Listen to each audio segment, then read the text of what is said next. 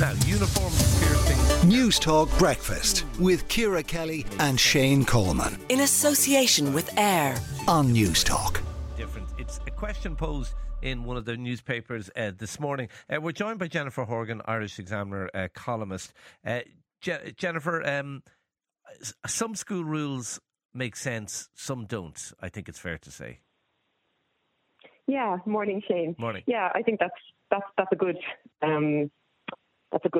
thought. You know, I think we can kind of lose the run of ourselves as adults. You know, when rules get involved, and we all get very excited about them. And I've had the experience myself working as a head of year, where I've ended up spending half my time chasing people for whatever, you know, the length of their skirt or I didn't do that exactly, but tiny little details that we've decided are really significant. And actually, when you think about them and you really break them down, you've struggled.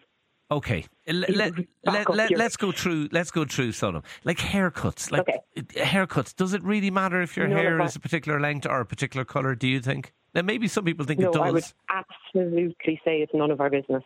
The thing is, it's respect. That's what you want. You want children, young people to respect you, and you also want to show them respect. And you know straight away when you walk into a school and a classroom if there's respect in the room. And I don't mean window dressing. So it's not about them standing up straight and saying, "Good morning, Mr. blah, blah, blah." That doesn't really mean anything unless there's an underlying respect going on, which you just see in how people relate to each other and engage with each other. What about a skinhead or something like that? Is that are there certain haircuts, though, that could be taken as a challenge to authority? Well, you see, they could that way if, I would say, you know, if the young person is doing it to make that statement, then there's a lot of other stuff going on that you need to dig into and you need to get on top of, and you need to talk to that student if there is that intention behind it. So that's, okay. If anything, it's a good thing because the student is communicating with you and saying, "There's something going on with me." You know, okay. I am. Yeah, no, fair point. Piercings, where do you stand on that? Again, I'm not really that interested.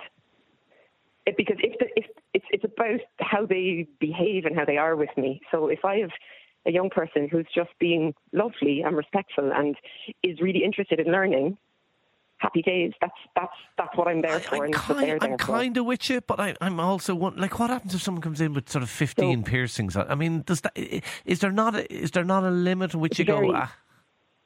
Well, what you'll find, see, I think there's an underlying fear, and the article in the Irish Times, Jen Horgan does a really good job of pointing to it. There is an underlying fear that if we let young people do what they want, there'll be complete anarchy and we'll have no control.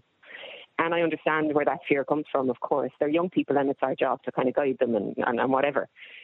But in my experience, if you actually create an atmosphere of respect and if you give them a little bit of room to breathe, the vast, vast, vast majority of young people will respect the room. They'll enjoy their independence. And, you know, you might have one student who comes in with multiple piercings. You might not, but is it okay then to have a blanket, you know, fearful atmosphere of you know, you can't have this haircut or you can't have this piercing? I haven't seen. It would only make sense if there was very clear evidence that without these rules, schools would be, you know, uncontrollable. Yeah. Places, or, you know, I really just don't see it. I don't see it happening. I haven't seen it in my own experience. And there are other, you know, like the toilet rule is another one that comes up in the article, which is one that I think it's great to tease out. Like asking 18-year-olds to ask me if they can go to the toilet, like, makes me deeply uncomfortable. At that age, I mean, please give me a nod to let me know, you know, that you're leaving to go to the toilet. We all know what we're talking, but please don't ask, you know. And I think, and any sense that a child wouldn't be allowed to go to the toilet. Yeah, it's kind of ridiculous in this day and age. It's ridiculous. Yeah. And also, like, I don't want to ask you, Shane, what you're wearing. We all wear far more relaxed clothes now, you know? Yeah. Like, yeah. In any job, I'm with you. Going in with a suit and tie. I do think there's I think there's a limit. Now, I don't know what the limit is. And we dress a lot more casually, but like, I'm not going to wear shorts into work. You know, I mean, I think there are certain, I don't know what that cutoff point is, but I do think there has to be certain standards. Oh yeah. So like you can have, like, I work in a school without a uniform, but we have a dress policy, and so there is a cut-off point. There are certain things that students can't wear, and we discuss it with them, and we go through our reasoning, and again, as I say, I don't see that student coming in with really, really testing sort of piercings or whatever. But if they do, I think it's just interesting. That's all I think. It's like, okay, this is interesting. This is what the student is doing. I wonder what that's about. It's a way for us to sort of have open communication. But the main thing for me is that they're respectful towards me and that they're respectful towards each other. Okay. Jennifer, always good to chat to you. Jennifer Horgan there, Irish Examiner columnist.